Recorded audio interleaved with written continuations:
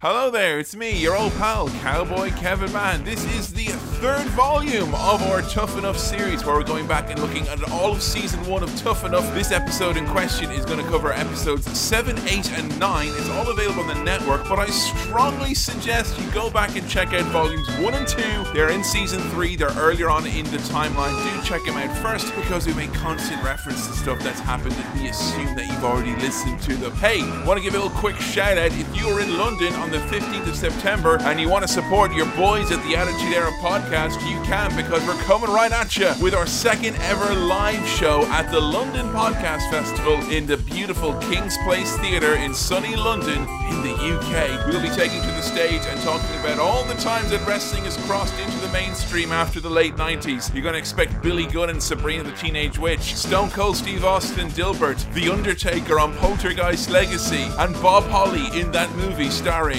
Bob Holly and Ron Perlman. Yes, we're going to track it down and we're going to be talking about it all and much more, as well as meeting all of our lovely fans live in London on the 15th of September. Tickets are less than £10. You get a discount if you buy 3 or more. And hey, if you want more wrestling on the day, I'll be doing double duty like Seth Rollins as I hoist the whole festival on my back as I present How to Wrestling for their live show alongside Joe that'll be taking place earlier on in the day. But there's a whole lot of other great content there. It is the premiere of the premiere. You're going to see the likes of Paul F. Tompkins, Plummy the Death Star, and one of the McElroy brothers is even going to be there. It's seriously going to be the best podcast festival this beautiful island has ever seen. And if you want to support the show, tickets are available now from kingsplace.co.uk. Come see your best pals, support the show, but for now, enjoy the show. It's time for Tough Enough, volume number 3.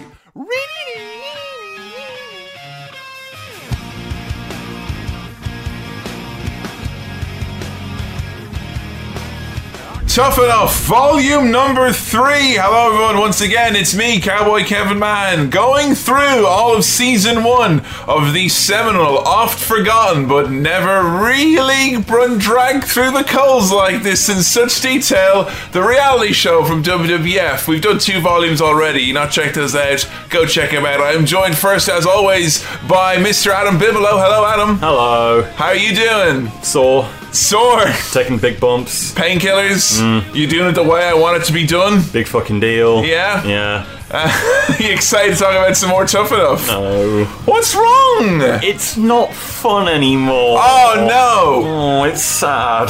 What is in the this is still alright though, right? Oh, I like no, I've gone off podcasting. It's not fun not anymore. Not in front of Billy. I hate it when mum and dad fight. Are you two getting a divorce? That's it. Back to County Westmeath. So, not fun anymore. Maybe you want to elaborate before people go, well, I'm not listening to this. Fuck it then. Like, if you're not having a good time. All I mean is that Tough Enough is a miserable show. Like, it's really upsetting. You know what, actually, I will say, I may have spoken in a bit ahead of myself there, kind of got people thinking, oh, well, if you didn't enjoy it, then I'm turning off. But there is, I wouldn't say a subset, I'm going to say a sizable chunk of our audience. A huge majority of our audience. It's basically snuff podcasts. They didn't enjoy it, I'll turn it up. Hey everybody, come in. They really didn't like this one. And to my left, most questionably the least likely man to have a red tag in his locker on the planet. I'm talking about Billy Keeble. Hey Billy. Hello, I would well win Tough Enough. You reckon? Yeah, definitely. Yeah, you would. I'd see some things, get some dings, get through though. Some dings. I mean, you're getting a bit dingy. Billy Keeble, who is going to take all the issues of concussions as seriously as WWE did at this point in time, I guess. You know. How about you? You still having fun watching Tough Enough? I mean, Adam, you said you weren't having fun, but spoiler alert: Josh does get a flute. I don't see how he can't have fun with that. Yeah, they go on holiday and he gets a flute. So I'm game. The second and third episodes, not so much fun. No, I will admit that. I think we can admit at this point in time, much like WWE failed to admit, that this show has not panned out the way that it was initially meant to be panned out. I say in jest to you about finding a red tag in your locker. What has happened like twice, has it? Yeah. This whole it's nearly over now. Like, you can't get eliminated in this show. You're not healthy enough to be eliminated by odds of things. And it's like, I mean, let's just talk about the cast of characters where we're at the moment. We've had some eliminations, we've had some heartbreak. Those who are left are either those who are good enough or stubborn enough or like lucky enough, I guess. At this point, we're maybe at the halfway mark. Episode 13 is when this all ends. We're going to start with episode number 7. Who are your hot picks at the moment, Adam? Who's impressing you? Who's getting on your nerves? I think the only people that are still sort of on track to do well in the competition are Maven, Josh. At the start of this point, Greg, Taylor and Nydia, and everyone else just sort of seems like, yeah, you're doing well. Like, we've got rid of all the real jokes in the group now. These guys are all at least wanting to do this. There's no one that's here just to be on reality TV. No one here could land it on their head anymore. Like. No, we've got rid of the worst of the worst, but even still, there's guys and girls here who are blatantly like, yeah, you're not actually going to go any further, though, are you? Like, anyone really getting on your nerves, though, at the moment? Chris Nowinski. By far. Like, he, in these 3 episodes we're looking at today, he's just suddenly fucking turned. He's just become a massive ass. Like, proper king cunter, like. He is. He's a regal vibe to his prickishness, some could say. You'll be looking at Kendrick Lamar's Rap Genius page later to try and figure out what the fuck you're on about. Billy, lay it down for me. Who are the Bills' picks at this moment in time? Oh, 100% Greg's going to win this thing. You reckon, yeah? Honestly, Greg is objectively the best, I would say. What makes him the best, though? Because, I mean, he's got a hell of a body on him, this Greg kid, you know? He's got the look, he's got the passion and the drive, and he's got I'd probably say, the ability the most. He's the most athletic, apart from maybe, say, Maven. I'm going to come at you right now, see what anyone else thinks with this. He's not got the killer instinct that is necessary to make it. They call it professional wrestling. Not professional friendsling. That almost makes him more perfect to win, though, because, I agree with you. At this point, it's sort of like all the things that WWF are after, their criteria, Greg definitely is the one that fits the bill the most. And the fact that he's, not quite the most motivated or charismatic is almost like, well, yeah, WWF probably would go with someone like him. He is. He's got a nice bit of an underdog story, too. I guess we'll get into that a little bit more. But same question as I asked Adam. Who's getting on your chops? Nowinski. What a prick. What is it that he's doing? Because I'm going to come at you guys and see what you reckon with this. Nowinski, who, as one pointed out at the start, he has more wrestling training than anyone else in this. He probably knows more about wrestling. Maybe Josh is more of a fanboy or whatever, but I think Nowinski is the closest to understanding the business of professional wrestling. Yep. I think he's playing himself a bit of a heel role and kind of doing that to maybe distance himself or put himself in a different category than Josh and Maven, because I think it's very much a neck and neck and neck with those 3 in many ways. What do you think? Is he playing a character? There's something about it that makes me say no, that he is, at this time in his life, just that prick. He's too subtle, is he? It's plausible. I get what you're saying, and people go on reality TV shows with a game plan all the time. Like Nasty Nick brought that mobile phone, didn't he? Exactly, it's plausible. He stuck it up his arse, didn't he? But it was like Jurassic Park 3. You could hear it ringing as he was going around the house. It's the best Jurassic Park, isn't it? Objectively the best. But I don't think he is playing a game, because he's just generally being unpleasant to his fellow housemates and not really making it a nice place for him to be in. I think he feels vindicated in the past few episodes because the likes of Daryl have been shown the door, and he's kind of like, haha, professionalism will win out in the end. I do feel like he's turning up the dial a little bit, but I don't know, we go through incident by incident. I realise watching this show, when you watch this in any reality show, but I think this one, because the characters are quite raw, I think you can watch this, and depending on your kind of upbringing or the kinds of experiences you've maybe had socially, you can read into what a lot of these people are doing. Oh, totally. Yeah. This is totally a pressure cooker, hot box situation to get all these people on each other's nerves. And I don't even think WWE realised... I think WWF stood ass backwards into gold in this, not realising they set up this to be one thing. It's turned into be something else completely different, but it's compelling as fuck. It's almost like MTV didn't tell them what would happen, knowing fully well what would happen, because they knew it would make them they would get the ratings and stuff. WWE wanted one thing, and MTV were like rubbing their hands together saying, you have no idea what you're in for. Well, don't forget it is MTV's Tough Enough, Yeah. as they always say. Like, Yeah. So they are the ones really calling the shots. I think WWE have been given the illusion of control, Yeah. whereas I think...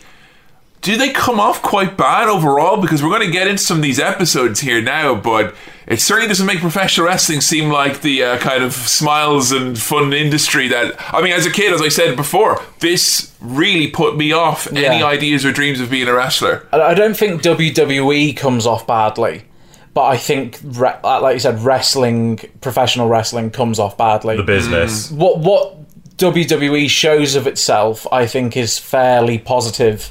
And when it is negative, it explains why.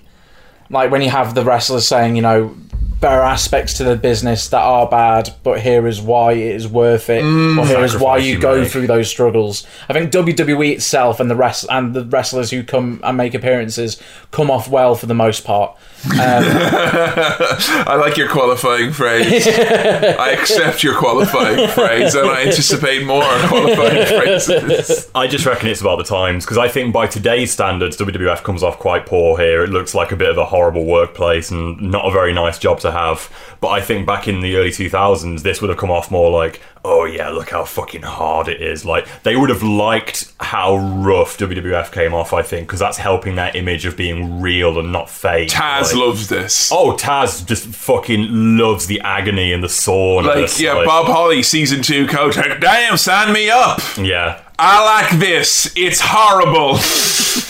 Well, we might as well get ready. Let's get into episode 7 of Tough Enough. The unplugged theme. It is like, here I see my fantasy and dim and crossfade with Fred Durst and mine. Episode number 7, Bahamas or Bust. It is a rule all the classic anime has to have a beach episode. Tough Enough Season 1 is no exception. It is the greatest anime of all time. Josh Matthews is very sore, but surprise twist, everyone's sore. Hey! What's the sorest you've ever been? Ooh, wow! Laying it on me there. What's the sorest you've ever been? between two ferns here, like some serious questions. Billy's between two crawlers at the moment, but yeah, what's the sorest you've ever been?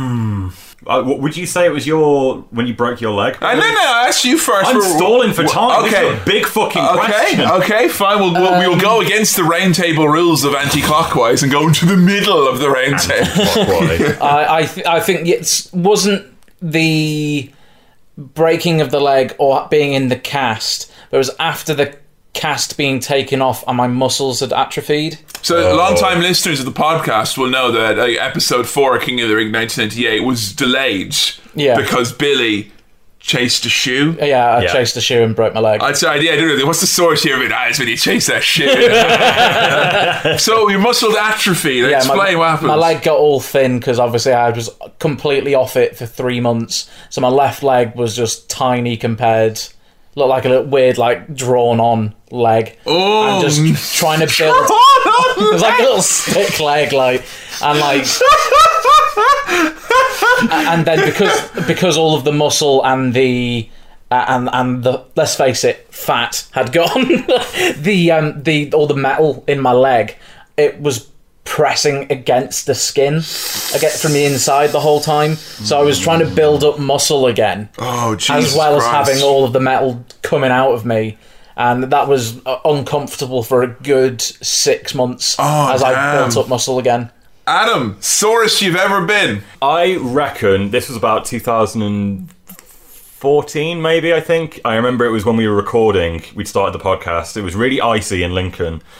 And it was when we were doing Fully Loaded 98, because we were recording in the recording studio in the university. The first and the last time we recorded in the studio. And I was walking to meet you guys there, and it was very icy, and I slipped on the ice, landed on my side first of all, and then went sliding forwards face first into a lamppost. Oh, shit, God! I had like a small fracture in my nose, and my face. I remember you were all beat up looking when we recorded that. I had like worked overtime that week, so I was tired. I was meant to be going on a small holiday trip to France to visit someone, and I just found out I couldn't get the time off work. Oh, Jesus God. And then I'd thought that I'd broken my nose on the way to record with you guys to do fucking Fully Loaded 98. Which was a miserable show, and by the you way. listen to the first 45 minutes of that podcast, and I'm proper what to say about this? It was I think it was you saying Slayball that really sort of perked me back up. The coffee that he needed, God, that's we got a tag team of emotionally and physical sore pain. and physically sore. That's a variety of pain right there, as far as I'm concerned. I'm trying to think that the sorest I've been. I mean, I'm pretty sure it comes from when I was mailmanning. When I was briefly a postman between jobs over a Christmas period in Lincoln. So that's like an overworked sore, you mean? Oh, it was very I'm going to say it's very like a Tough Enough sore in that the body was willing, but the flesh was weak. I wasn't actually able, I couldn't do it anymore. I did you do 5 days in a row, and this is during the peak of the overworked mail, the mail strikes had happened a few weeks before. I would go in for 4 or 5 in the morning, I'd get home maybe at 7 at night, but I got paid per hour, and I was a temp, so if I worked extra hours or extra days, I just got more money, and I just quit a job and was making okay money doing this, so I was I'll take every shift going. So I would worked 7 days where I worked 13 or 14 hours, it felt like. And there was one of the last days I had, and it was I had the option to go in or stay home, and I was no, I'm gonna go in. And I had gotten blisters all over the underside of my feet and the back of my feet as well. My feet were covered in blisters, and what I would do is when the blisters would burst at home or whatever, I would, because I was very smart and in a great place mentally at the time, I would douse my feet in antibacterial hand wash so they wouldn't get infected, which is very much if you've seen First Blood, so I could get up and do it the next day. And there was one day and I was okay, it was last day and I'll take a day off, I won't go in tomorrow, I'll go in today though. And I got up and I went in to do it, and I felt my feet were so tender, and I was really worried because you spend a few hours doing the sorting, and then you'd go out into the field with your mailbag. And I remember walking on this death march, and my feet felt crunchy because they were all dried up, and I was walking and all of a sudden both of my feet were wet. And I realised 3 or 4 blisters went and my feet just soaked through my socks, and I was just I had the reaction as if I had pissed myself, but it's oh no, I've blistered myself. My feet pissed themselves. And I literally had to go and find the other mailman, and it's I can't walk anymore. And they're it's alright, Kevin, go home or whatever. If you come in tomorrow, you can do a half day and you'll still get your hours. I go, okay, thanks. And then the next day, I remember walking in really slowly, and I got 5 feet from the house, and I ring and go, I can't walk. And that was the sorest I've been. Yeah, I'd reckon none of us are as sore as these people are, because that's all 5 or 6 weeks in now, and they've been miserable, sore, painkiller sore the whole time. Fucking sucks. It does do a great job, though, putting over how intensely miserable it is to be a wrestler. Yep. Yeah. It's intensely miserable to watch people trying to be a wrestler. And like we've said before, this is small potatoes compared to what Vern Gagne would make people do in territory days. Tame, Do you think that you could train to be a wrestler? We'll get this. None of us are in any way in a mindset or could ever have qualified. I think we can all agree we couldn't do this. No. But do you think that there can be approach, or there could be approach to wrestling training that was not as physical, or as not say physical because it all has to be physical, but not as oppressive, as brutal? Yeah. Or do you have to be intense, fucking 7 days a week, bumping, callousing up, as Tori says at one point? I think you probably do, because whilst it takes a physical toll on you, it's also in the long run gonna callous you mentally. Yeah, it's gonna prepare you for the long journeys, the being away from your family. Taking that much shit constantly is just gonna close you off to all of that bullshit that you've got to worry about. So Paulina has injured her knee, and this is really fucking horrible. And this is what made me start thinking about this, the nature of this training, is that she doesn't disclose to Al or the trainers that she's hurt. Do you think she could still be dinged up from, was it the second episode where they were mud wrestling and she hit her knee on the... Oh, yeah. Possibly, Do you reckon it's still that same injury? But you're right about the whole... she's obviously like, when she tells Al's like, oh, don't be ridiculous, we want to know, we have to know when you're injured. But the only reason she didn't tell him is because there is a pressure to be like, oh, you can't be injured. I imagine if you go and tell them like, Taz, I need to step out, I'm injured, he'll probably give you a dirty look and make you feel like you're worthless because you can't go today. Like, and in this episode, it's like, of course you want to know if you're injured. What? You have to tell us if you're injured. No, you can't be working. And then later on, I'm hurt all the time. We work with injuries all the time. You deal with it. And that's it. So that's the part I think isn't necessary. I think Billy's right. The physical brutality you kind of need to go through. But I think the mental and emotional way they deal with the training could be far, far better. It feels a bit toxic. Like, yes, if absolutely. you feel you can't disclose that information, that's kind of like, it's... I don't know, you told me about that Bryan Cranston movie that you watched recently. Oh, Wakefield. Yeah, Wakefield. I kind of feel like that Paulina could be like that. Like, she starts off by not telling Al Snow that she's injured, and then she's like, oh, God, I can't tell him tomorrow either, so I'll just hide up in the rafters here of tracks for like a year or two, and see how the rest of the contestants react to me being gone. Everyone misses their mommies. There's nothing wrong with missing your mommy. And we got a special guest visitor here today, folks. Who is it? It's the Olympic hero. Kurt Angle. Kurt Angle, yeah. Kurt Angle. He's nice and tired. He looks knackered. Everyone who comes here is knackered. Yeah. Like, really. It's their day off. You know it's their day off, and then someone like fucking Laurinaitis or whoever's just rung them up and said, all right, lads, you're going to tracks today to talk to these fucking idiots you don't like. You've outright told us you don't like and think this program shouldn't exist. Give them a motivational speech, will you?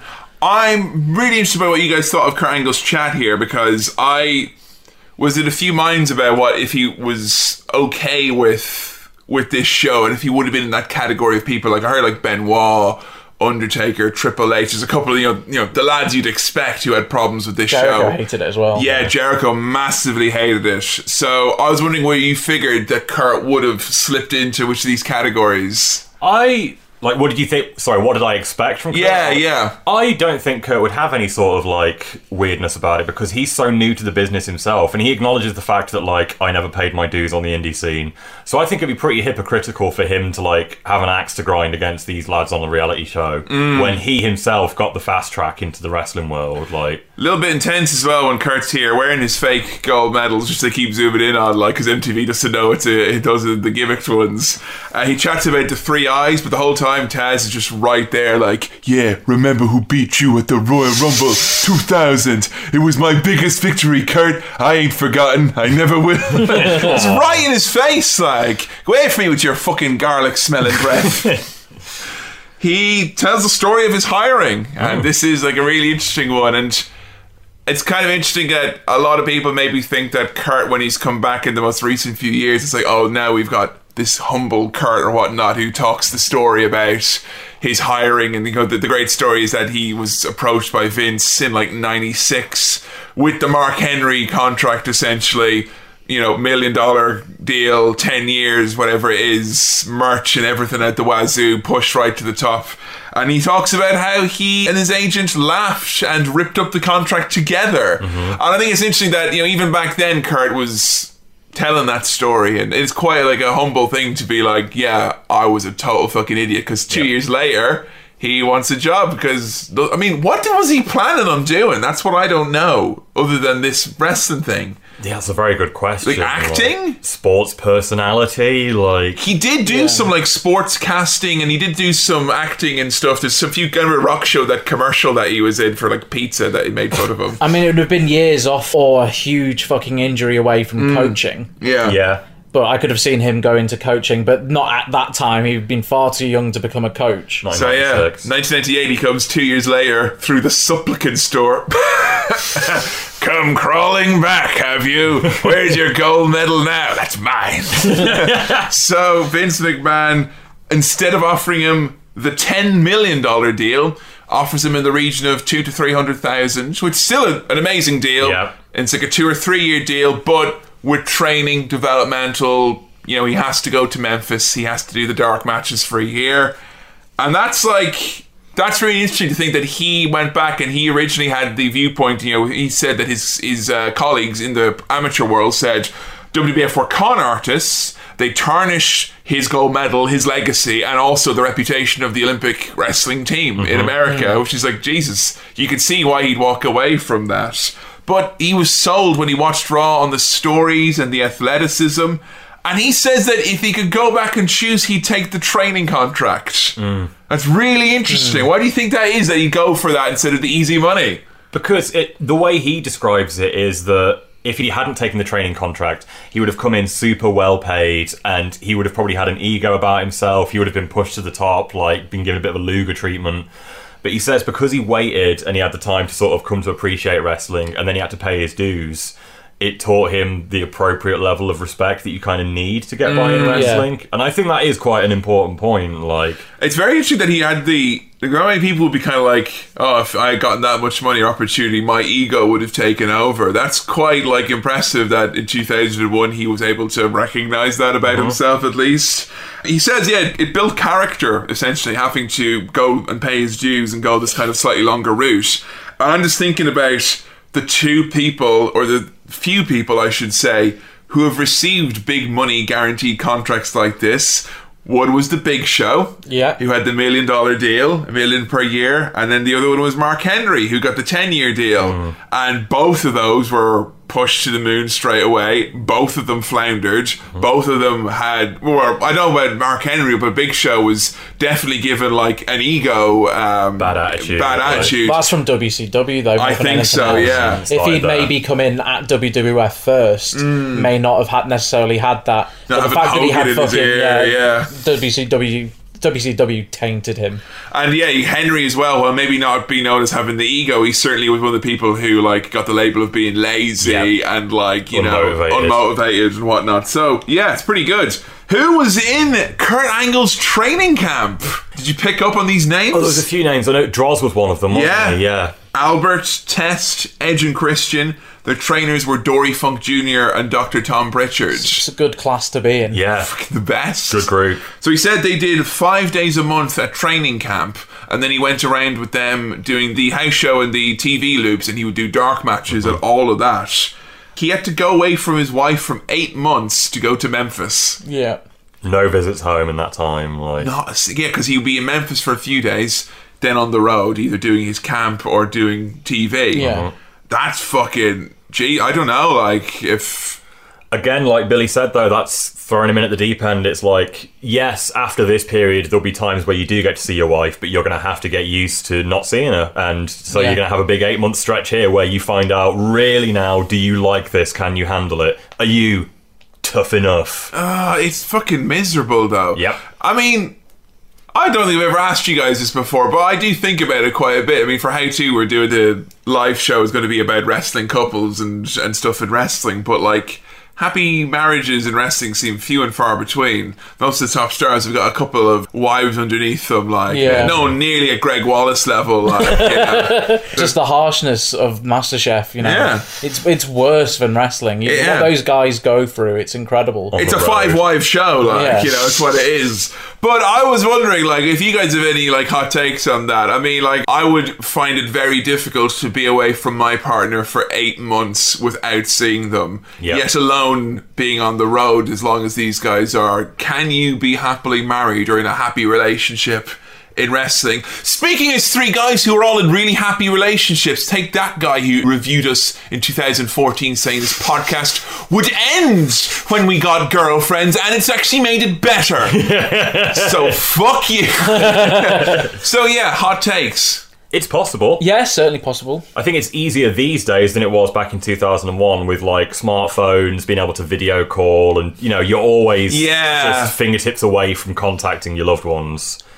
I mean, there's a part of me that thinks it's worse now with what current wrestlers have to do. Where where they, I mean, Kevin Owens has talked about it. He'd be working Monday through Thursday, fly back to where he lives in LA now, but at the time he was flying back to Montreal to spend 2 days with his wife and kids, and having to tear himself away from them again to fly down so he can be at Raw. He's got to be like super worse. He's got to be super mom, super dad, super wife. Because at least like if you have that 8 months where you're like, it's going to be 8 months and you can deal with that, but week in week out going to spend 2 days with your family Oh, and it's having gonna to be tear like away that. from That's them. your life. I think that's somewhat worse. Yeah. Like with no end in sight. That's the really scary thing, because I'm sure all wrestlers have got like a 5-year plan in the back of their minds. Yeah. But I mean, if you're their partner, I mean, I'm sure as well that there's like some of the women on the road have got male partners Oh, at for home sure. as well. Like it's kind of,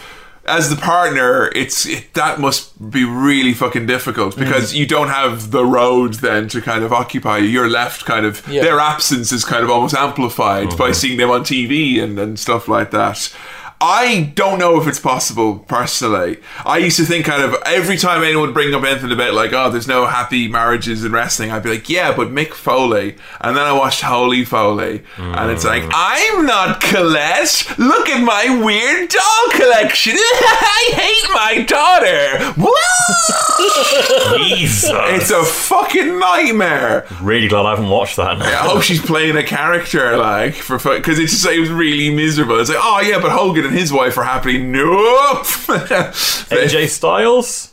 They're high school sweethearts still together. Are they? Yeah, they've been together for their whole adult lives, I think. Wow. So that's one. See, for me, Terry Funk and his wife are very happily married as well. Oh, yeah. Yeah. Yeah, I've seen him Beyond the Mat. The Like, shit Dave she's had to put up with. Yeah. Like. Triple H and Stephanie. well, that's the That thing. settles it, like, you That's know. why when two people start dating that are on the roster together, it is quite sweet, 'cause it's like, oh, well, at least if there is a problem, it's not going to be the distance or the work. Like, at least they're going to get to see each other plenty. Like, What question did Chris ask that made Taz jump down his throat? Literally, from what I saw, nothing. Yeah. Because I He didn't just hear jumped- it. No, I don't think he said anything. I think Chris was just pulling a bit of a face, so Taz just jumped on him. Yeah, because Taz like tries to like, he jumps at him and then he's like, oh, what I think you were trying to say, you were gonna say there, is that there is no shortcuts, Chris, and you're not even on his level anyway. Let me ask you, Chris, why do you think you're better than Kurt Angle?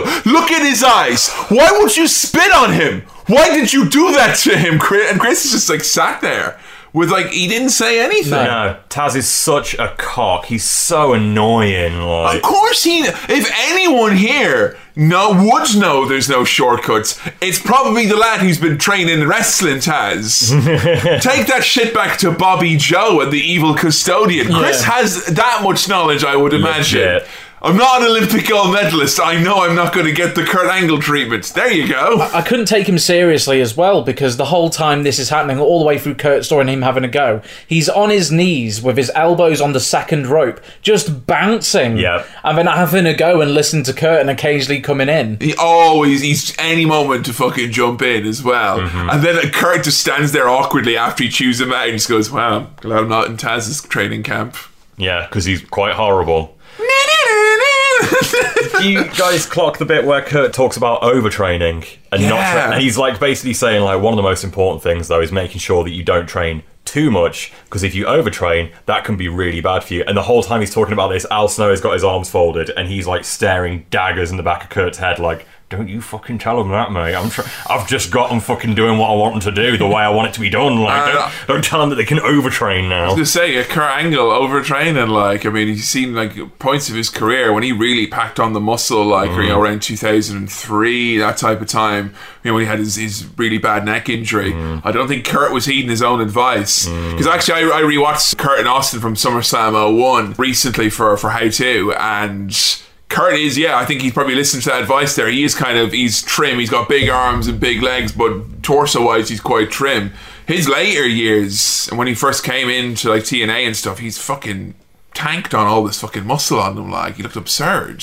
What's scarier, big tank Kurt Angle or tiny little frail crustacean Kurt Angle? Oh, I way prefer tiny frail crustacean Yeah. Kurt, because you get to see his speed so much more, and it's like, it's more about his technique and not that he's just this big fucking action man. Yeah. like, Isn't he like trembling? a little bit. He looks like Made of glass. when Homer loses weight in that episode of The Simpsons. Like, I'm sure there's like 9 of those. Probably, Yeah. you know. The interspliced footage as Kurt is in the ring working out, like he's giving all these pointers, and they really, like, whoever did the video on this did a really great job, because he's saying like, hey, you're in an armbar, don't be like everyone. They're like, just sat there, you know, work with your other arm. And then they show footage of him and Jericho doing the exact move, and Kurt, you know, grabbing at the arm, like grabbing at Chris, and he illustrates everything he's doing, and then you get to see it actually him working in a match. It's like, oh, that's why those matches where it's Kurt and Chris Jericho were so awesome, because he's doing all this stuff. It's actually some of the best like in-ring training we've seen them have with a wrestler on the show so far. Like, he's explaining psychology for maybe the first time in this show. Like, it's the first time I think any of them are actually teaching them something other than what a good snap is. It's not just about like doing the moves, it's about like, now here's how you make it entertaining and make it look real. Like, and why, the most important part. You know who's really like not been in this like whole show ever since his big debut where he tried to drown a woman in a hot tub? Chris is my theory is that everything he's saying is either so hateful or stupid that MTV are like, this does not go with the core values of MTV and the real fucking core values. 90s MTV. I know, right? It doesn't overlap with the values of real world Miami, like. But when he does chime in, it's usually something really fucking stupid and funny. So Kurt is like, guys, you all know about my 3 eyes, but I'm here today to talk to you about my 4th eye. It just cuts to Chris backstage. He goes, wait a minute, we talking about the 4th eye? I thought he meant like a human eye. Fabulous personality on that, man. Like, that not only is Kurt got a 3rd eye somewhere on his body, he has a 4th eye as well. 4th eye? Like on both of his hands, like a Del Toro some fucking junket or something. I don't know. I didn't even catch what the 4th eye was. Island. Because they're going to the Bahamas. Paradise Island, Bahamas. I'm not going, of course. I have to go to Toulouse to wrestle Triple H, so... And then do another 7 days on the road or whatever. Oh, sorry, Kurt, your taxi's beeping to get you onto the plane now. I was really hoping we were going to have like a steel drum version of the Tough Enough theme or something like.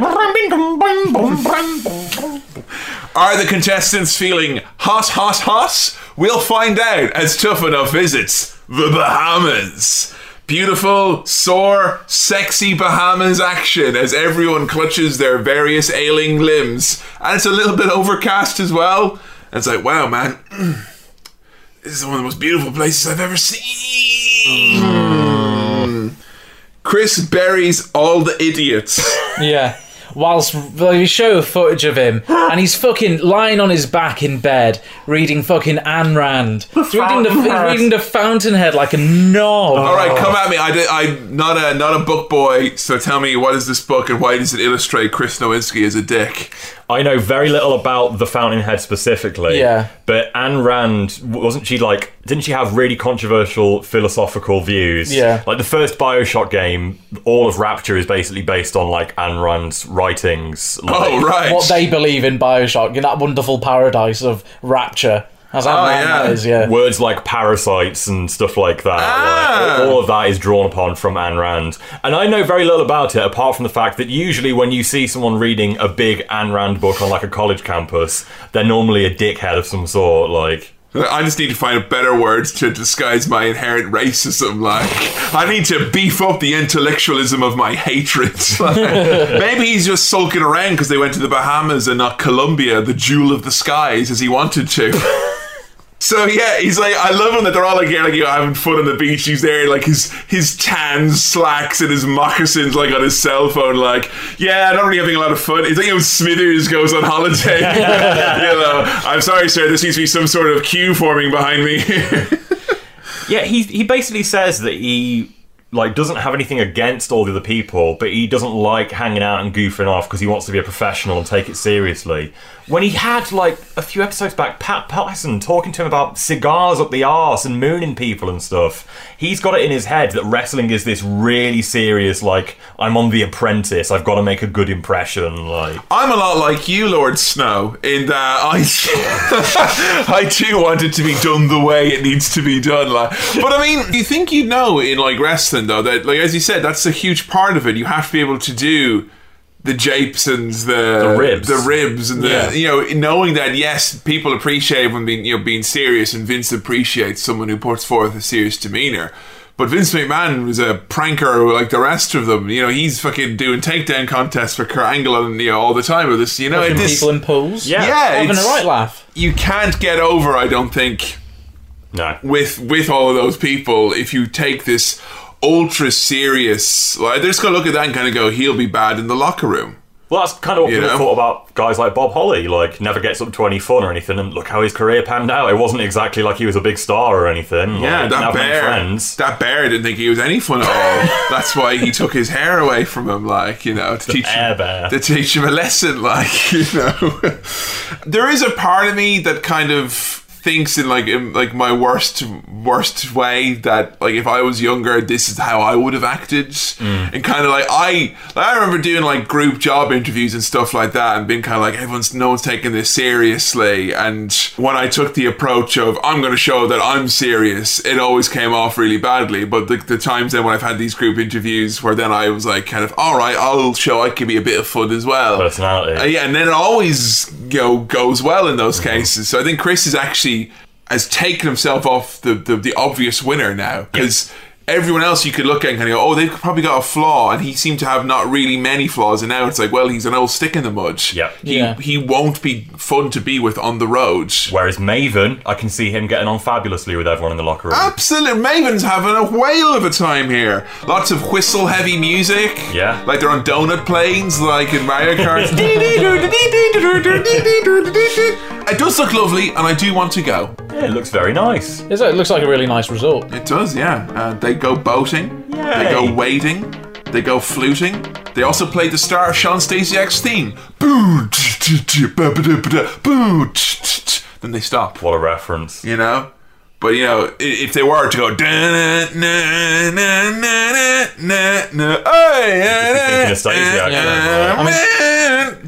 Away. They're on Paradise Island, not Planet Stasiak. Which is another resort altogether. The fourth eye is the eye in Stasia. Does anyone else think of Mount Moron when they think of Planet Stasia? Like a big neon-coloured hellscape or something. There's like a little Mr. Schwackhammer in there. Yeah. Making, why don't you go and just record everything they say? And he's got a glowing orb with all their secrets. That glowing tape recorder. Like, gonna go on the radio with this. Sean Stasiak, which is all of us when we saw Home Alone for the first time, taken way too far. Hey, WWF, I'm home early. Here things aren't going so well with your personal lives. I say they flute. I say they. Josh flutes. Yeah, he plays hot cross buns badly on a little shitty flute. He calls it a flute. It's a fucking wooden recorder. It's a tin whistle is what it is, yeah. I can play Mary Had a Little Lamb on a flute, but I know it's very annoying. I can also play it on a Nokia 3310. I used to be able to do that. I can bang it out, like, you know, but Josh is playing this flute very obnoxiously, and then it's good to people going, Josh is great, I love Josh, and then Chris, he's an idiot. Yeah. Everyone but Chris thinks Josh is brilliant. Like, do you think it's not necessarily that Chris doesn't get on with everyone, but it's just the fact that Chris and Josh, I think, have formed a very much an Ash-Gary rivalry right here now.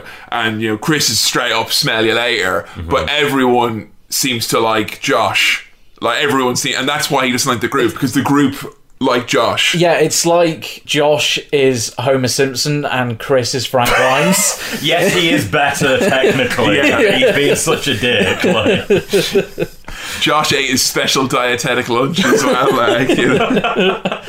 Look at me, I can play flute because I'm Josh Matthews. I don't need to wear elbow pads because I'm just... Hey everyone, Josh is in the XWF. It's a promotion for children and idiots. Hey, stop that, we're trying to enjoy the British storm.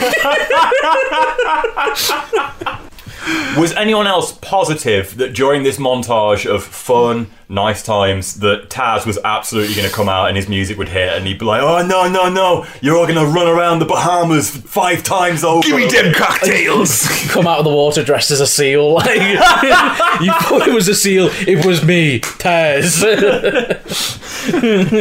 I bet Taz argued against them getting to go to the Bahamas. Absolutely. Why won't you send them to Red Hook instead?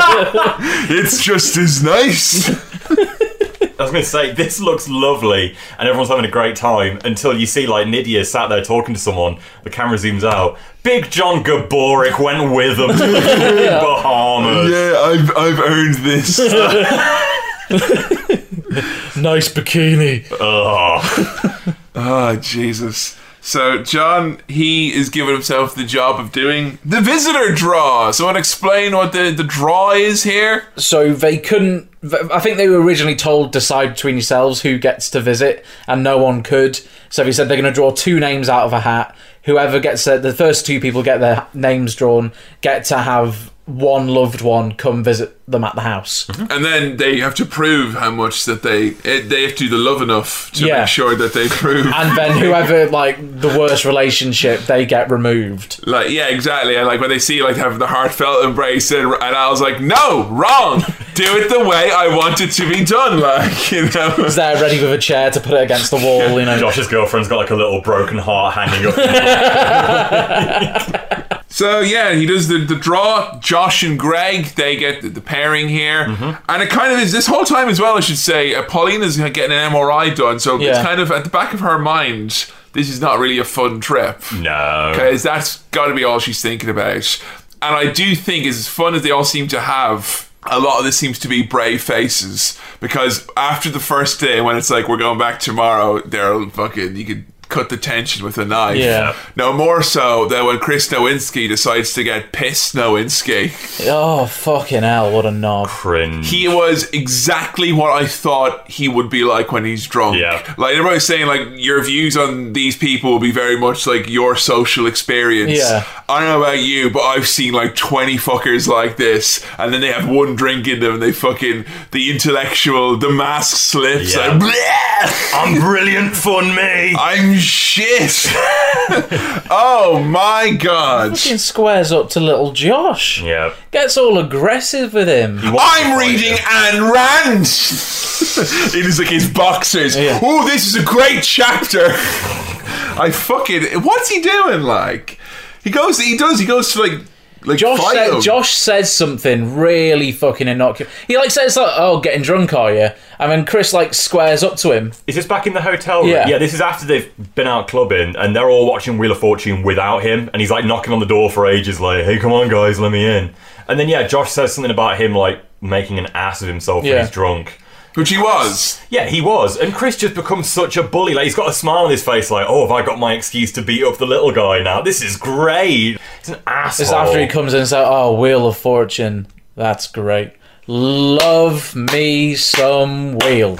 And he's just like, I can't tell if he's just being drunk and can't speak properly, or he's being a sarcastic fucker. I think he was being sarky, because he's like, I'd rather read a book than watch a bloody game show with these You know freaks. what? I truly buy the Harvard credentials of Chris Nowinski, because it takes a very, very thoughtful, intelligent person to find a way to ruin Wheel of Fortune, which is literally the purest form of entertainment. Yeah. You fucking piece of shit. How dare you, like...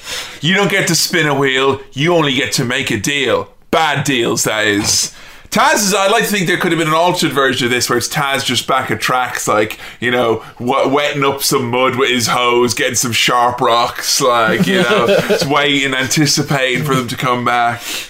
Back at tracks, everyone is pretty miserable heading back, you know, on the bus. They're back at tracks. Al gives Josh a big kitty bandage. He's got a little sun blister on his nose. Yeah. I think what you do is you get that and you put on, and he gets to be like a kitty cat. It's like, oh, it's funny, he's a kitty cat. Like, you get to think of nothing bad of Josh. It's like Sammy Callahan. It's like, oh, I think you've done some wrong. Oh no, he's being a cat. Yay!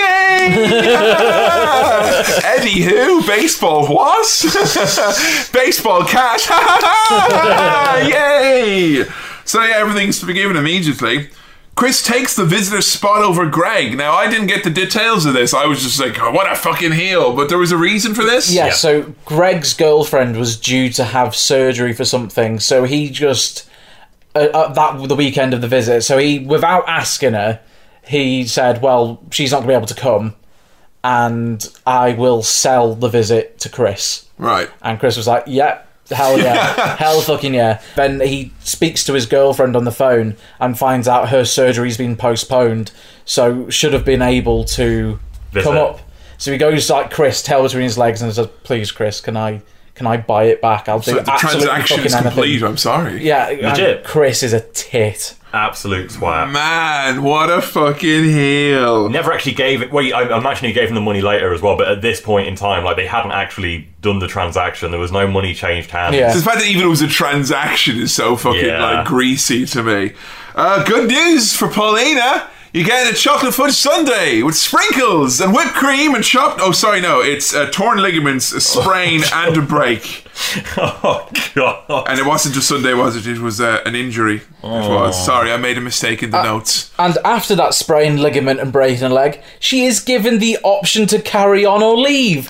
Why? It's up to you, Paulina. I think they don't want to be like, we cut people because they were hurt. Like, how heartless. Yeah. We're not killing any dreams here, folks. We are enabling dreams to take their own life, but we are not ourselves killing any dreams. We're about making movies here, you know, we're about family. She's kind of put on the knife edge here. It's like, what, stay here and take this spot? And I mean, when you've sat there having to watch people wrestle, it's pretty fucking humiliating. Yeah. Knowing that you're not getting the same experience as them and they're just getting further and further ahead of you every day. Very much that you have to watch PE. Like, go on, like, because you didn't bring your kit today. I preferred that when I was a kid, to be honest with you. PE fucking sucks. Yeah, Wario Land, mate. That's what I was doing. PE. Look at me now. The trainers all have a chat and they're like, yeah, she's done. Yeah. And like, even when Jacqueline's like, yeah, Jacqueline literally says she doesn't think she's got it in her. So, that's your professional opinion. If you want her to make the decision herself, fine. But I think they're obligated to tell her, like, in our professional opinion, we don't think you're able to do this. Because I'm really glad she sleeps on it and makes the decision, but could you have imagined if she went, I'm tough enough? Ah! Yeah. She'd be like, be in a wheelchair. Yeah. You know? It's irresponsible, like. And everyone's at that really vulnerable age in this show where they're just young enough, where they're either so desperate or so sure of themselves that they will make decisions that you will later regret. Absolutely. Like, if you took Mailman Kevin and put him in Tough Enough, I would have been like, yeah, I'll sleep on it, like, you know. This is like, it's at a vulnerable point in everyone's time, I think, that they got him here. The amount of dropouts now. Yeah. How many tags have we seen? It feels like it's been 2. Shadrick, Daryl. That's it. 2 guys have actually been eliminated. So they just took the opportunity to eliminate the people of colour, like, you know, and then everyone else just kind of showed themselves the door. There's a lot of tears here when Pauline is going. Everyone's fucking crying. Like, she says 100% when she's back on her feet, she's going to try it again.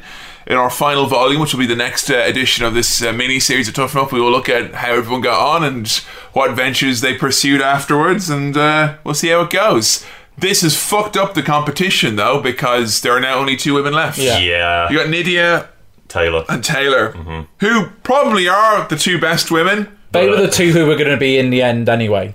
But if one of them gets hurt, then that's the game over. Like, someone's already won. Remember that Australian girl? Would have been great. Remember ODB? Would have been great. Did you catch Big John's goodbye to Paulina? Get out of here. He's like, he's like putting her in the car, and he's like, okay, take care. And then he stops, and he's like, and also, thank you, Paulina. Like, from the bottom of Big John Gaburik's heart. You've taught me how to love again. And he gives her a rose. Do you think Big John thinks this is actually The Bachelor? I can't wait to get married. There's usually not this many injuries on The Bachelor, but... There's usually not this many dudes on the set. It's really worried now. There's only 2 girls left. It is time for episode 8, a.k.a. A Simple Twist of Fate. Oh, yeah! We're at Tracks. T-squared. Tombstone time. Yep. Another trip to the graveyard. A trip to the graveyard. Al's not even having fun anymore. He's like, oh, tombstones. There you go. Fucking hell, like. It's like the analogy of tombstones when you're killing these dreams, like, and they're dead and buried now, like 6 feet under. Ain't no one coming back from this, like.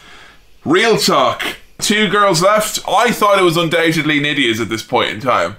Taylor's not terrible, though. Nydia's got the edge, but Taylor's still good. I think you don't see as much as Taylor, though. Yeah. Nydia feels like, from the way the show's edited, feels like Nydia is being groomed to be the female winner. She is going to win. Yeah. It does. They've barely paid attention to Taylor. So true. And I like as well when they interview Nydia about this, and she's saying, like, there's only 2 of us left now, so it's really neck to neck.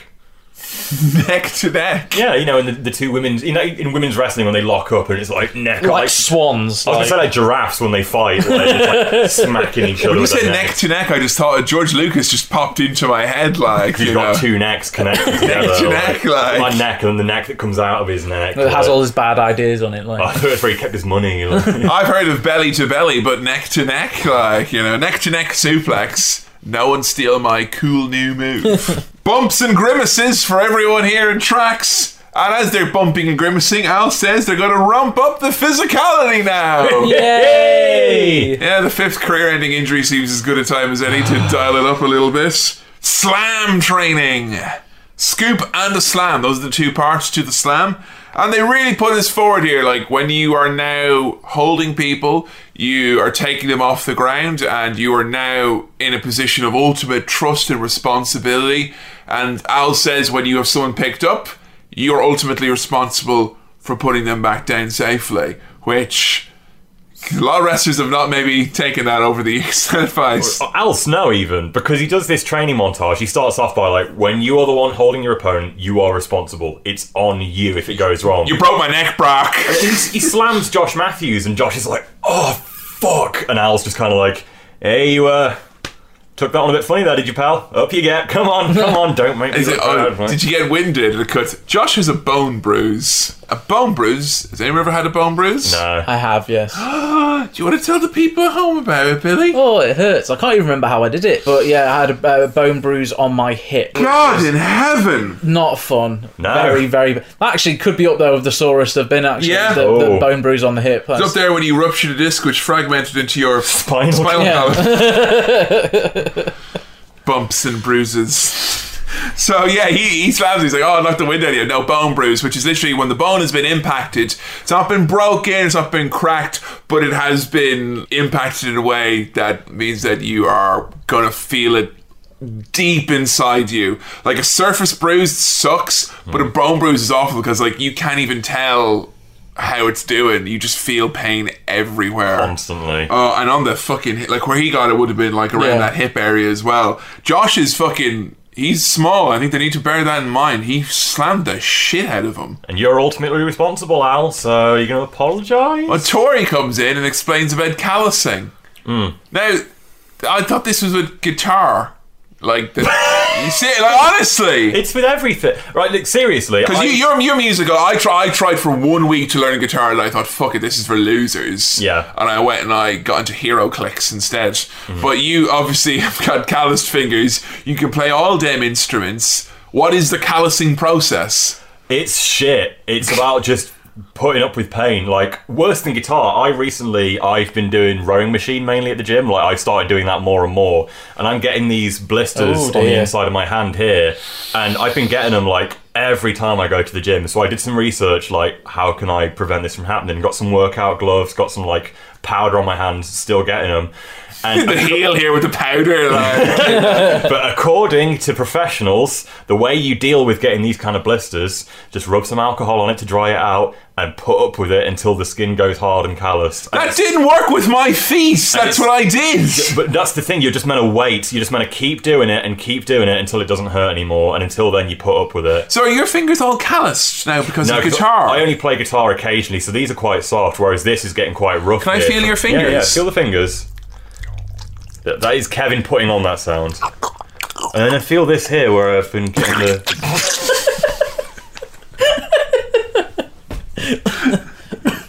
Oh, come on. I was only joking. Come on. Let me try.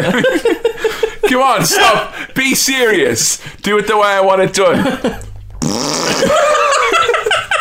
I can't put up with this pathetic content.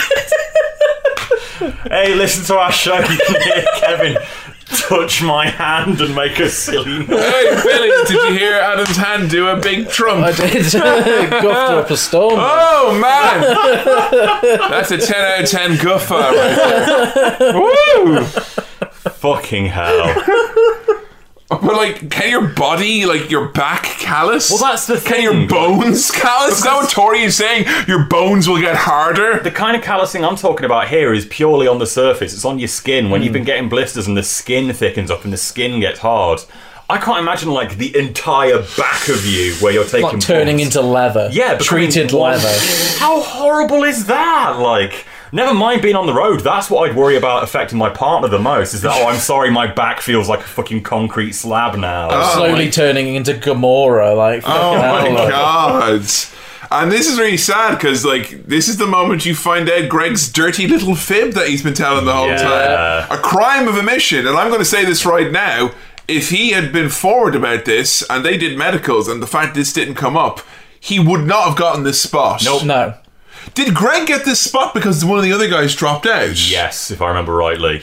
In episode Yeah. 1, one of the lads Yes. didn't take it and then Greg stepped in. It is the weird That was blonde dude. the suspicious drug test. Yeah. Maybe they didn't have time to do all the thorough tests on Greg. So it turns out that Greg, from a previous injury, had a herniated disc in his back. That's fucking serious, man. That's Like, real. So you obviously your back is like you obviously use to be like a big stack of pancakes, basically, or whatever, like flapjacks, not like crepes or anything. That'd be really fucked up. And with a nice jam or butter in the middle of it, and one of them is kind of as bulged out, which can cause problems for the nerves. It means that you've got serious pain that can kind of strike and really like shoot up you all up your back like fucking lightning. I knew someone who got herniated disc when they were like 16 playing fucking rugby, and they were touted as going to be a big rugby star, and it's like age 17, they're like, yeah man, I left it all on the pitch, I can't go anymore. It's like fucking shit. Herniated discs are serious. I don't think you could start a wrestling career, one would imagine, from the ground up with that Absolutely injury. Wrestling, like, the back is like 90% of what you use of your body. And this is like, you can imagine him watching his little buddy Josh get slammed and immediately bruise the bone in his back. And then Al going, don't be freaked out if you're hurt.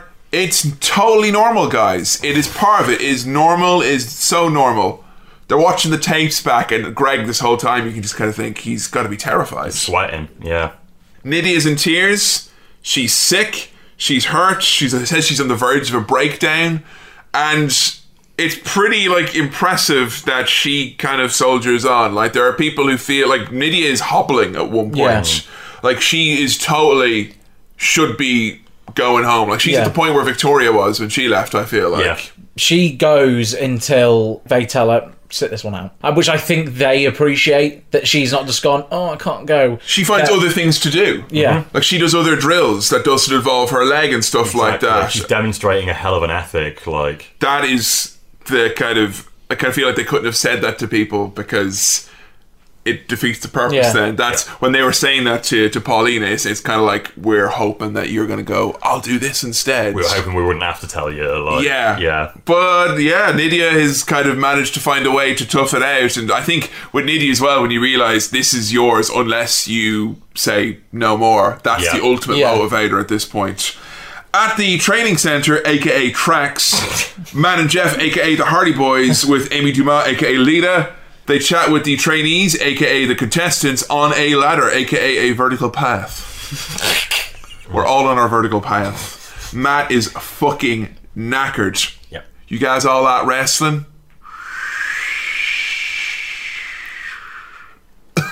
Well, to be fair, they mentioned that the past Monday on Raw was the Raw where Austin beat the loving shit out of all three of them. It's Like, so hard to watch. really horrible. So no wonder they're all feeling rough. Like, they've all had the shit knocked out of them. Yeah, I mean, it's good in a way because they're obviously like Leah seems fucking stoked. She's like, wow, I got beat up by Austin. Yeah. She's fucking delighted with this. Matt and Jeff is asleep. Like Jeff isn't there. Boomhammer from King of the Hill is like, he's not in. Like, hey man, tell you what, man, my daddy come on there and say, I'm gonna get my old wrestler. he's not there. That's not Jeff. Nah. No, it's not. They say that their dad discouraged them from wrestling, but I mean, I'm piecing this together because it's like, oh man, our dad, he was working all this time, man, farmer, working. He'd be like, why you all come and do that wrestling? Why you want to do that wrestling? We come back, man, we be all sore, watching the trampolines, man, we go watching all them. And we go, yeah, man, with the left side, We go to the left side with the headlock, with the left side with the shoulder tag. I'm like, damn, man, you don't be saying anything about that, man. What the fuck are you talking about? How is this helpful to anybody? Are we literally? And you're going to the Bahamas again? We would have known, like, you know, in there. Like. They talk about how they learnt the business and psychology of wrestling from someone called Stallion. Stallion, man. Dodgy. Stallion. We met this guy called Stallion on the internet, aka Craigslist. Oh. Yeah, he's the one that told them to lie about their age as well and get into WWF. Like, He didn't tell him. He just did it and said, maintain my lie about your age. dodgy fucker. Didn't they say Stallion. that they pretended Stallion was their dad to get Jeff a permission slip signed? Like, come on, man. You know that Stallion has our best interests at heart. Where is he now? What? Stallion. Stallion. Like, hey, man, you don't want to mess with me, okay? I'll get my friend Stallion around here. He'll turn this place upside down, a.k.a. inside out, okay? you don't want to mess with him, he got hooves. Imagine if it was just a horse. They're just that high, but like, they're just taking advice from a fucking horse. Hey, man, it's a horse. Oh, my God. Team Equine, more like, am I right?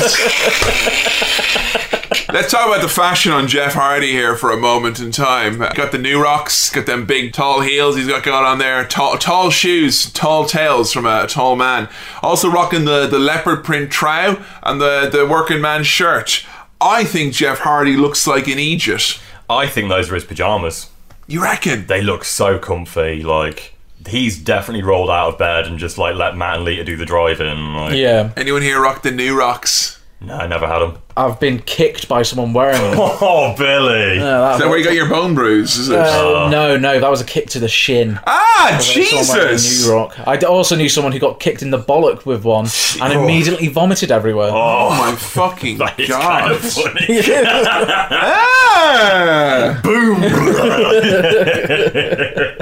What caused the person in New Rocks to give you a bopping? Just aggressive teenagers. Always. You on that turf? Well, I was involved with them. They're just like kicking. Was he like, mate? Just like getting a bit rough and rowdy. Yeah. Like, yeah. Was the guy like, I'm a chainsaw? I believe it was a girl. Really? A girl kicked me in the shin. Wow. Yeah. That's so. There we go. Billy Keeble kicked in the shin. Josh does a little cry in the toilet because he can't wrestle the Hardy Boys. Now, when people are learning from these wrestlers, Kurt was explaining the psychology. Matt, who Jeff doesn't seem to do any wrestling. Nothing. Jeff's just the match is going on in Jeff's. That's where the real wrestling's going on there, right? Like, the greatest contest goes on in his mind. Like, just three heads. Hey, man, it's the law. And Matt, he's like, this is really fucking sad because this is like if their career took a different turn. And it's kind of like, this is the Hardys version of like getting a picture in a bed with Sonny. So I was thinking, yeah. Let me do my moves on you, pal. You get to sit there while I do it. Like, like he's doing the Hardy Boys leg drop. Whoa. AKA, it's fucking rubbish. Particularly when he does it to Greg and he goes, man, I couldn't believe I was in there with the Matt and doing, he did it to me, and shows the footage of him doing the move. He goes, I can't believe he did it. He did the Hardy Boy trademark. big wrestling fan. I hear Matt Hardy's the Hardy Boy trademark is great. If he can hit that Cole, he's going home a champion.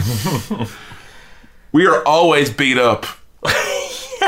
They've actually just had some fun wrestling with the Hardys, and then Matt brings it back down by immediately saying, you'll never be healthy again. We are always tired. And always Jeff said, hurt. I'm like this all the time, man. I'm so sore. See you later, guys. Whoa. Thank you. Swap them around, because Kurt gave him good career advice. Yeah. These lads just were like, it fucking sucks. Mm-hmm. You're not going to the Bahamas this week either. Give them the Bahamas spot. I don't like them leaving in a limo as well. It seems very off-brand. Team Extreme. The corporate limo. An extremely good time, extremely expensive fucking transport. Greg fucks up his ankle on a hip toss then. Oh. It's like, it's breakdown time for Greg. Yeah. Oh, Greg so is, sad. It is. Keep going. I didn't have back problems when I started. Now I have so many. That's what Al says when assessing Greg. like Al started this with a clean bill of health, and this is 2001, and Al is like, he's sore. Yeah. Pretty much safe to assume that any wrestler who did it for a period of 10 years or whatever is sore pretty much every day. Yep. Like Foley in his documentary he did with WWE, the phrase he used is, "My God, what have I done to myself?" And this was a man who was fully aware of what he was doing, and also has like a genetic predisposition and a body shape that was designed to make that possible. And even with all of that hindsight and all that benefit, he is at a loss for words at the level of pain he is in. He was mentored by Terry Funk. Like, it's not for you if you've already got back problems. Yes, you're already a beat behind everyone else. It's not going to get any better. Al, though, is really, really impressed by Nydia, who is going through this similar breakdown, but as we said, she's finding the things to do, and I think this is what has won her the competition, because Al is immediately very impressed by this. She's Alison Brie's character in Glow. Yeah. Shit keeps getting in the way, but she'll be plucky enough to find a way around it. Taylor seems to have the edge because she's less hurt, so she knows more stuff. She can do the slams, and her and Taylor have enough knowledge now to put together a basic match. And Nydia, despite the injury, everyone is impressed. Even Nowinski is like, wow, can't believe she went out and she did it. She had a plan. They had it planned all week. They did a match, and they're the first ones to do a match which everyone watches back, and that says a lot about the toughness of Nydia for one. Anyway, Greg is scared as episode 8 ends. They always end on such a downer note. It's always something like, man, I don't know if I'm going to be able to take this much more. Jesus. He's saying, getting really, looking down at the floor, saying, literally every time something good happens in my life, my back plays up, and I have to stop what I'm doing. It's like the 5th or 6th time, he's got a passion he's had to, give up on because of his back. Episode 9, Yale's number 1. So when I was watching this time, I did notice when they do the at the start they show all the contestants.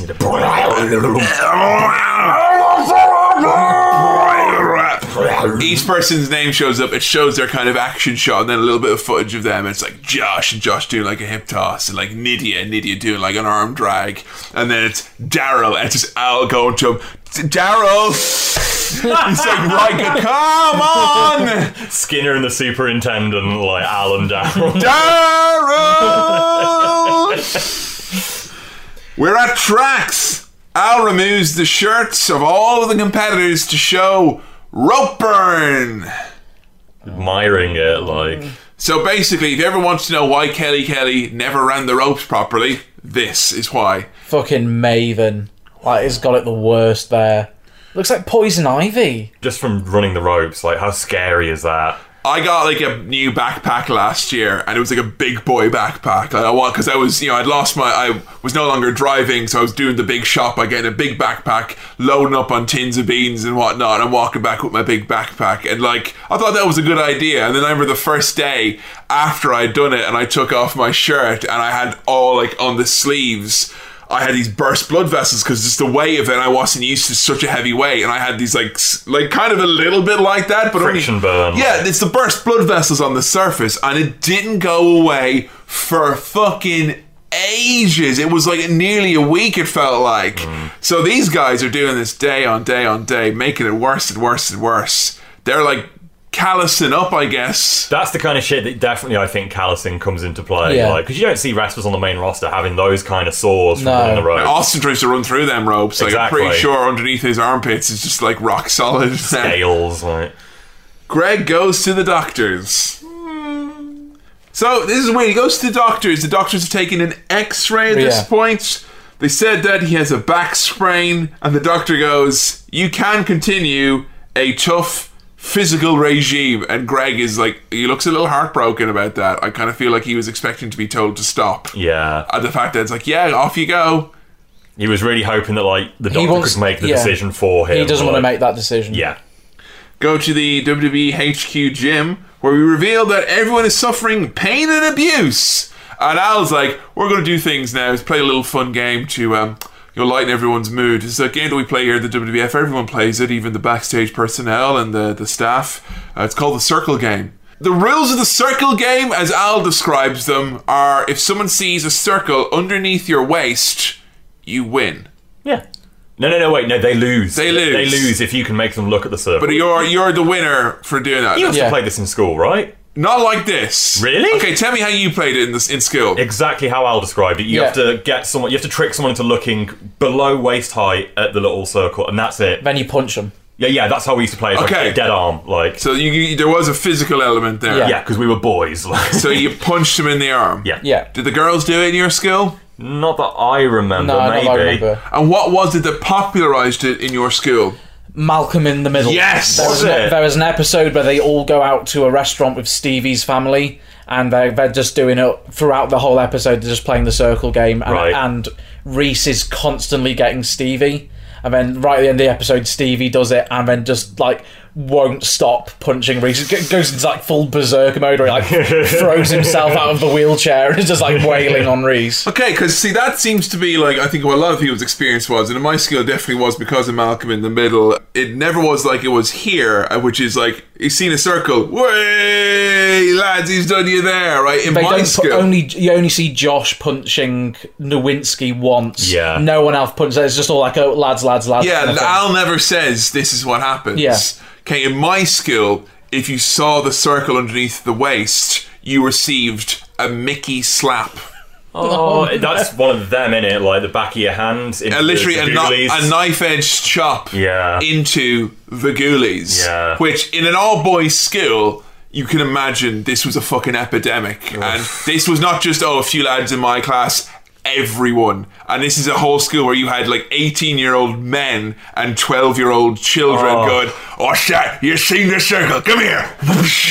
You know, and all these kids just vomiting. You know in The Simpsons where Homer has the trampoline? All the bodies of the children. I used to remember going at break time, I'd come down and all you we had to have a special assembly.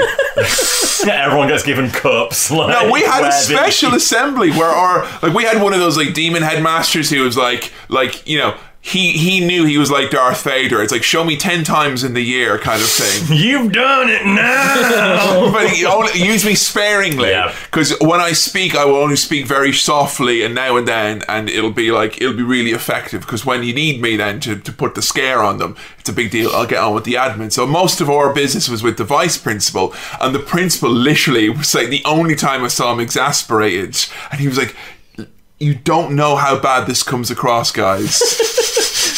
I have to explain to 12 priests in the Vincentian order why there are 500 young men hitting each other in the nether regions because they're seeing circles. You have to stop this. You need to stop this. And he's like, literally like, it's getting weird. Like the Stone Cold principal had to have the lads, it's not fun anymore chat. Yeah. Because it got even worse as well. Because there was a new rule, which was if you see the circle, you put the finger in, which meant you got to do two Mickey slaps. For fuck's sake. So if the finger penetrated the circle... That's like a reversal then. Yeah. Okay. Oh no, but there was the reversal to the reversal. Oh no. And I got this on someone once, and it was like, I did the circle, and I went, haha, you see the circle. And he went, haha, and he put the finger in, and he goes, fuck you. And then I clasped the finger.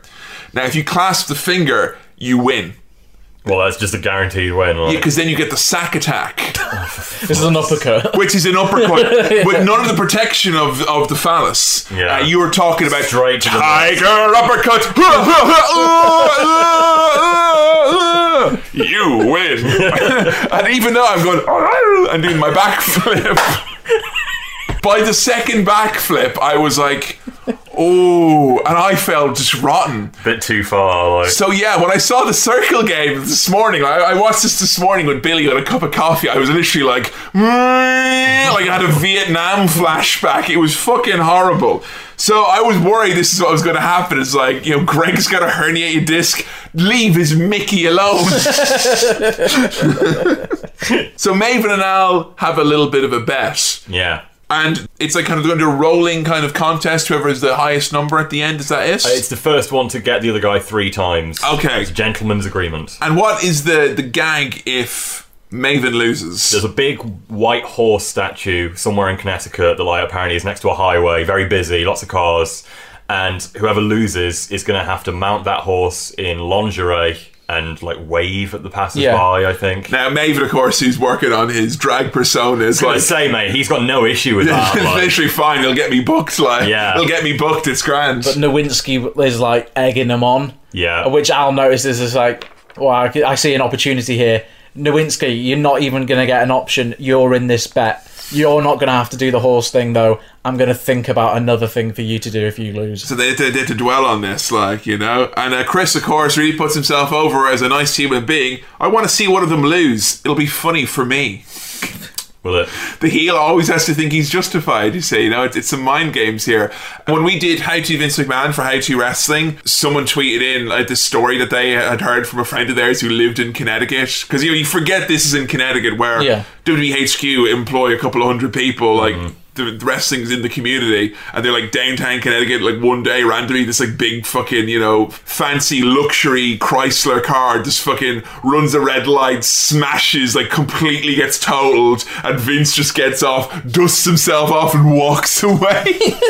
Like Bruce Wayne in the dog. Yeah. The Lamborghini then, Mr. McMahon. Much more subtle. So, Greg and Josh about. They got a big boy, little boy, big bro, little bro dynamic. Two stupid dogs. Yes, absolutely. Ain't that cute? But it's wrong! Do it the way I want it to be done! So Chris and Josh have both got their girlfriends coming, and this is very much one of those, I can't wait to see how this works then.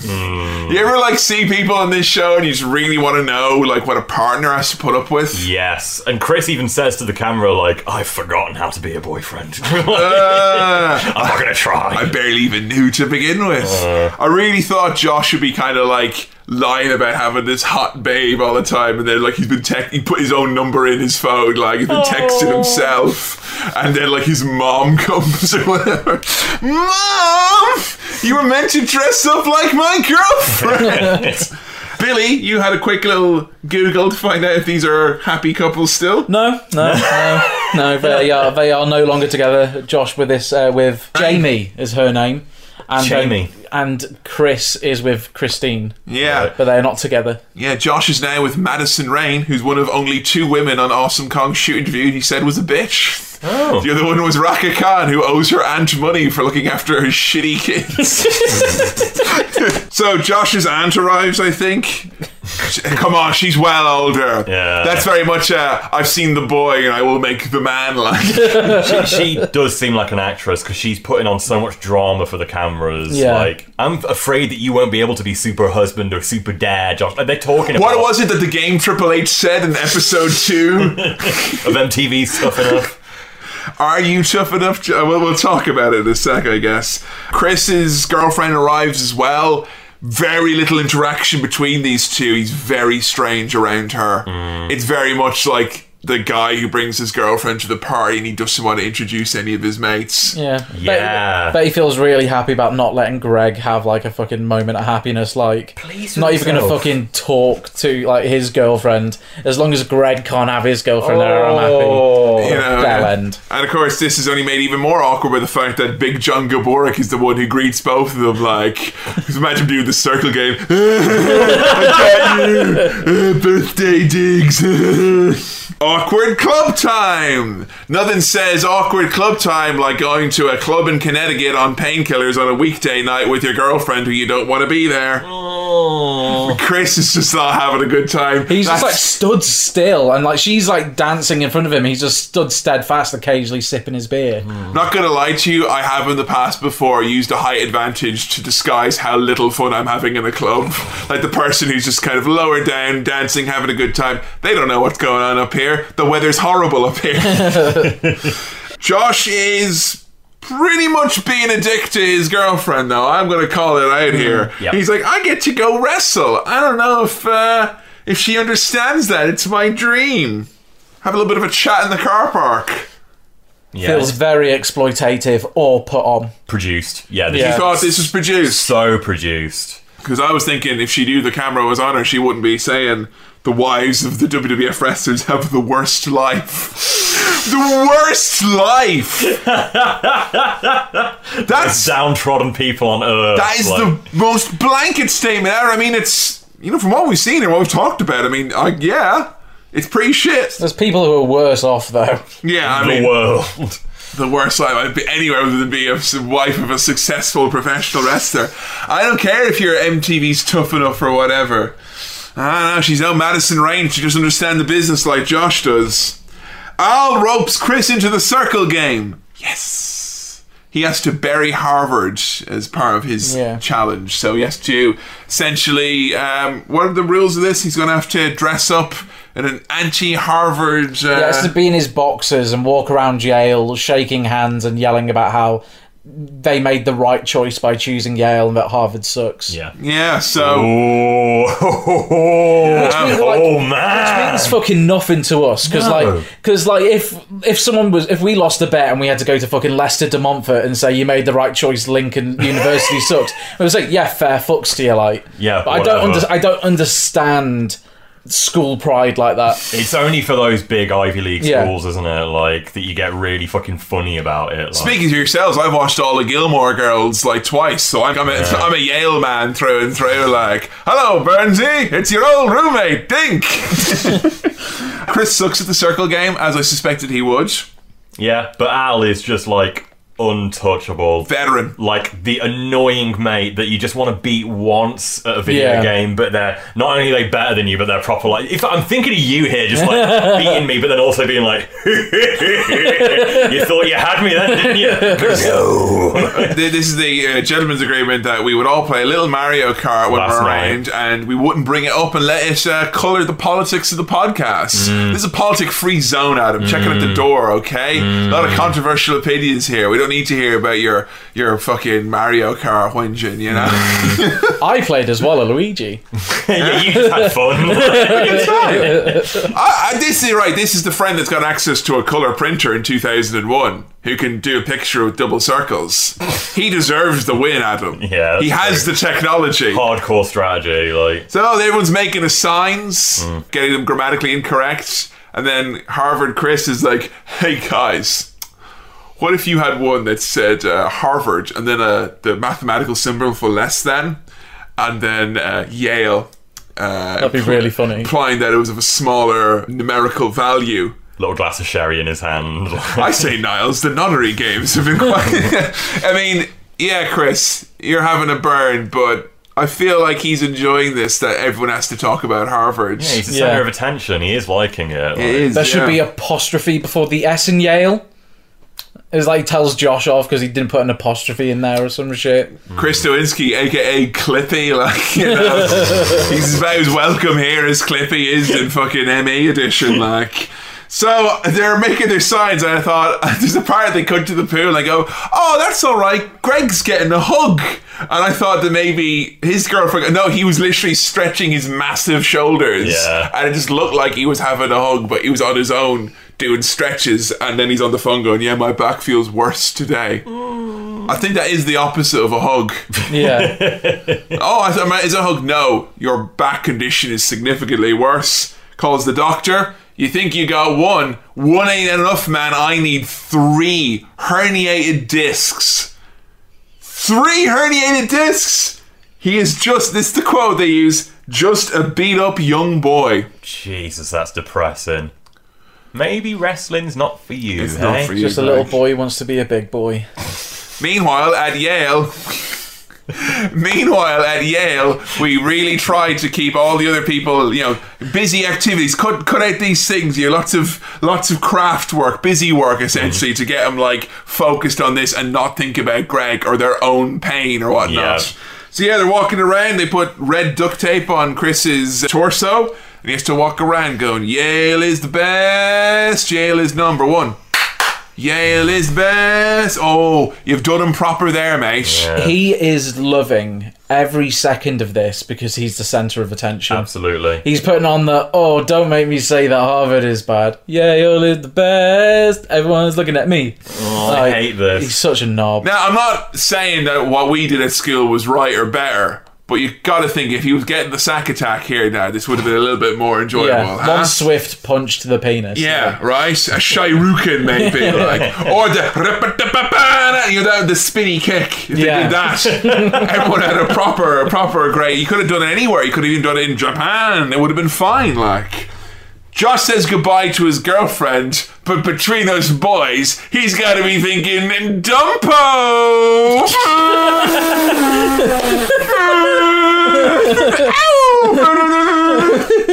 Right? Can't imagine he's very happy with how things are going. No, but he is teary and emotional, and you have like an emotional goodbye between them two, and then a hard cut to Chris in an interview saying like, oh yeah, I'll sacrifice my girlfriend for my career. Yeah, I'll do that. I'll sacrifice it to Vince. Yeah, that's right. Oh, Jesus. Any black Vince? Is there any black weddings you need to be done? Like, she will do them. I mean, I was going to say though, the reason why I was thinking El Dumperino over here, the masked dumper, right? The reason why I was thinking this was compare and contrast Josh's goodbye to his supposed girlfriend and his goodbye to Greg. Yes. He loves Greg. Yeah. And honestly, and are you making fun? I'm saying there's nothing wrong with loving your friend. I was going to say I love you too, but I'm not going to now. Making fun. My friend. You can't even look him in the face. No, he's torn up. Like, seriously, this is like, when he's saying goodbye to his girlfriend, that's like Big Show and the Daddy's Watch. It's like, oh no, she's going. That's bang out of order. But like when Greg is going, that's like fake. Your dad has died of cancer. Yeah. That's the proper, and he ain't never coming back. Like that's the proper tears. He's really sad about this. He's not got the connection with his girlfriend that he does with Greg. Nope. He simply does not. Greg has 3 herniated discs. The doctors have officially told him he cannot go on. He says his goodbyes. It is fucking sad, lads. Yeah. Yep. Whilst you get Big John saying he could have won this. I think he could have. He would have won it. Yeah. Like when he was brought in, there was a look and a vibe between him and Al and Big John, and it was kind of like, here's the ringer. Yeah. Like we made a mistake. We overlooked. We didn't consider this guy. And the reality is, why didn't this guy get picked? It's probably you saw herniated disc and thought, no way. And then maybe Kevin Dunn later went, herniated disc. Well, I'm a mini disc guy myself, so I don't. So what's the deal? Like, he says he needs to go have spinal surgery. That's his end game here. Jesus, that's a bleak ending for his journey. I have started compiling some research for our final volume of this about where everyone's going. I've not gotten to Greg yet, and I'm a little bit sad and scared to trail it. Like, if he's not doing well, I think I will be quite miserable. Yeah. What did you think? Where are we at at Tough Enough? Are you where I'm at, that you're so morbidly curious you have to see how it ends now and how it all goes down? Yeah, it says a lot for it, but I'm more looking forward to getting into later seasons to see some Bob Holly bullying than just this sad shit. I'd happily watch that over this at this point. At least there's someone to hate there, there's someone to blame, whereas this is just like sad. Unfortunate, a series of unfortunate events, like pretty much. Without even Jude Law to make it go down easy. Taz in all these different disguises. Not even the wackiness of Jim Carrey to make the medicine go down sweet. Like, off. Everybody pretended to be a dinosaur. I am at the point here now where, like, I watched Tough Enough when I was a kid. I didn't get past this point, and I wonder if there was a little bit of me that's like, this, like, no one's going to be like, yeah, what's the sad injury tear show? Or do you want to watch wrestling instead? Yeah. Or play SmackDown instead? That being said, I am looking forward to doing our final 4 episodes as well as having the Where Are They Now? Yeah. I'm very much looking forward to hearing from a couple of people where they are. How is your knowledge in terms of winners and where they are now, Billy? I know that because you've told me that Maven is a doorman. Yeah. A nightclub. That is... And then obviously know about Josh and where Josh and Nowinski went.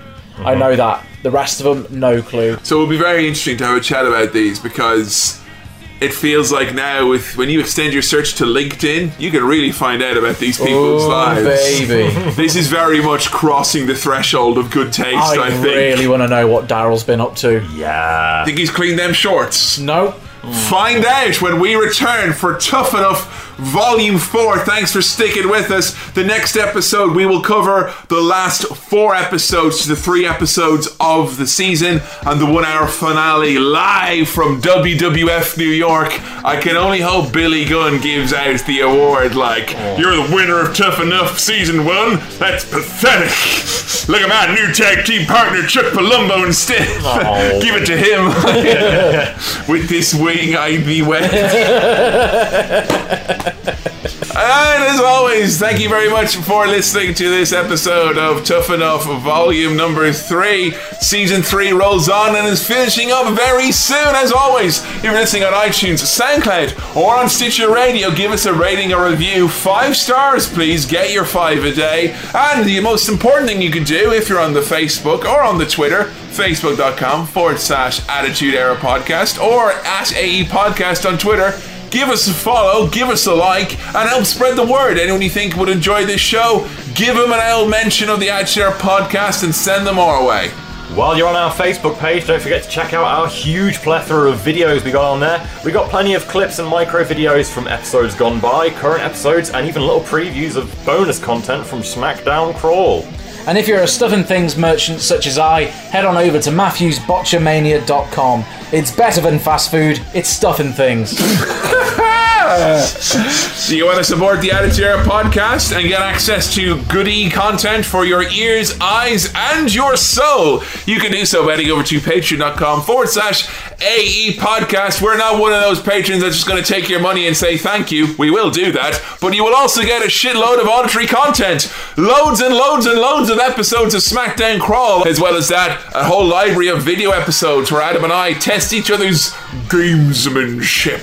And we go and look at all wrestling books, past, present, and horribly current in the Bibliotech. Become a $10 backer and you get access to the Q&As with me, Adam, and Billy answering all of your questions. And a $20 backer, you can get access to every single commentary track we've done in the past, the present, and the future. And hey, becoming just a $5 backer for 1 month, you will get access to the entirety of that SmackDown Crawl. There's 2 new episodes every month and always oodles of content and interaction, as well as love and support when you head over to patreon.com/AE Podcast. But until next time, when we're going to wrap up this season and all of Tough Enough, let us know your final thoughts. Send us a tweet or a Facebook post and let us know what you think about the final of this and where everyone went on their separate ways. It's going to be goodbye from me, Kevin. Me, Adam. And me, Billy. And we'll catch you next time on Tough Enough Volume number 4.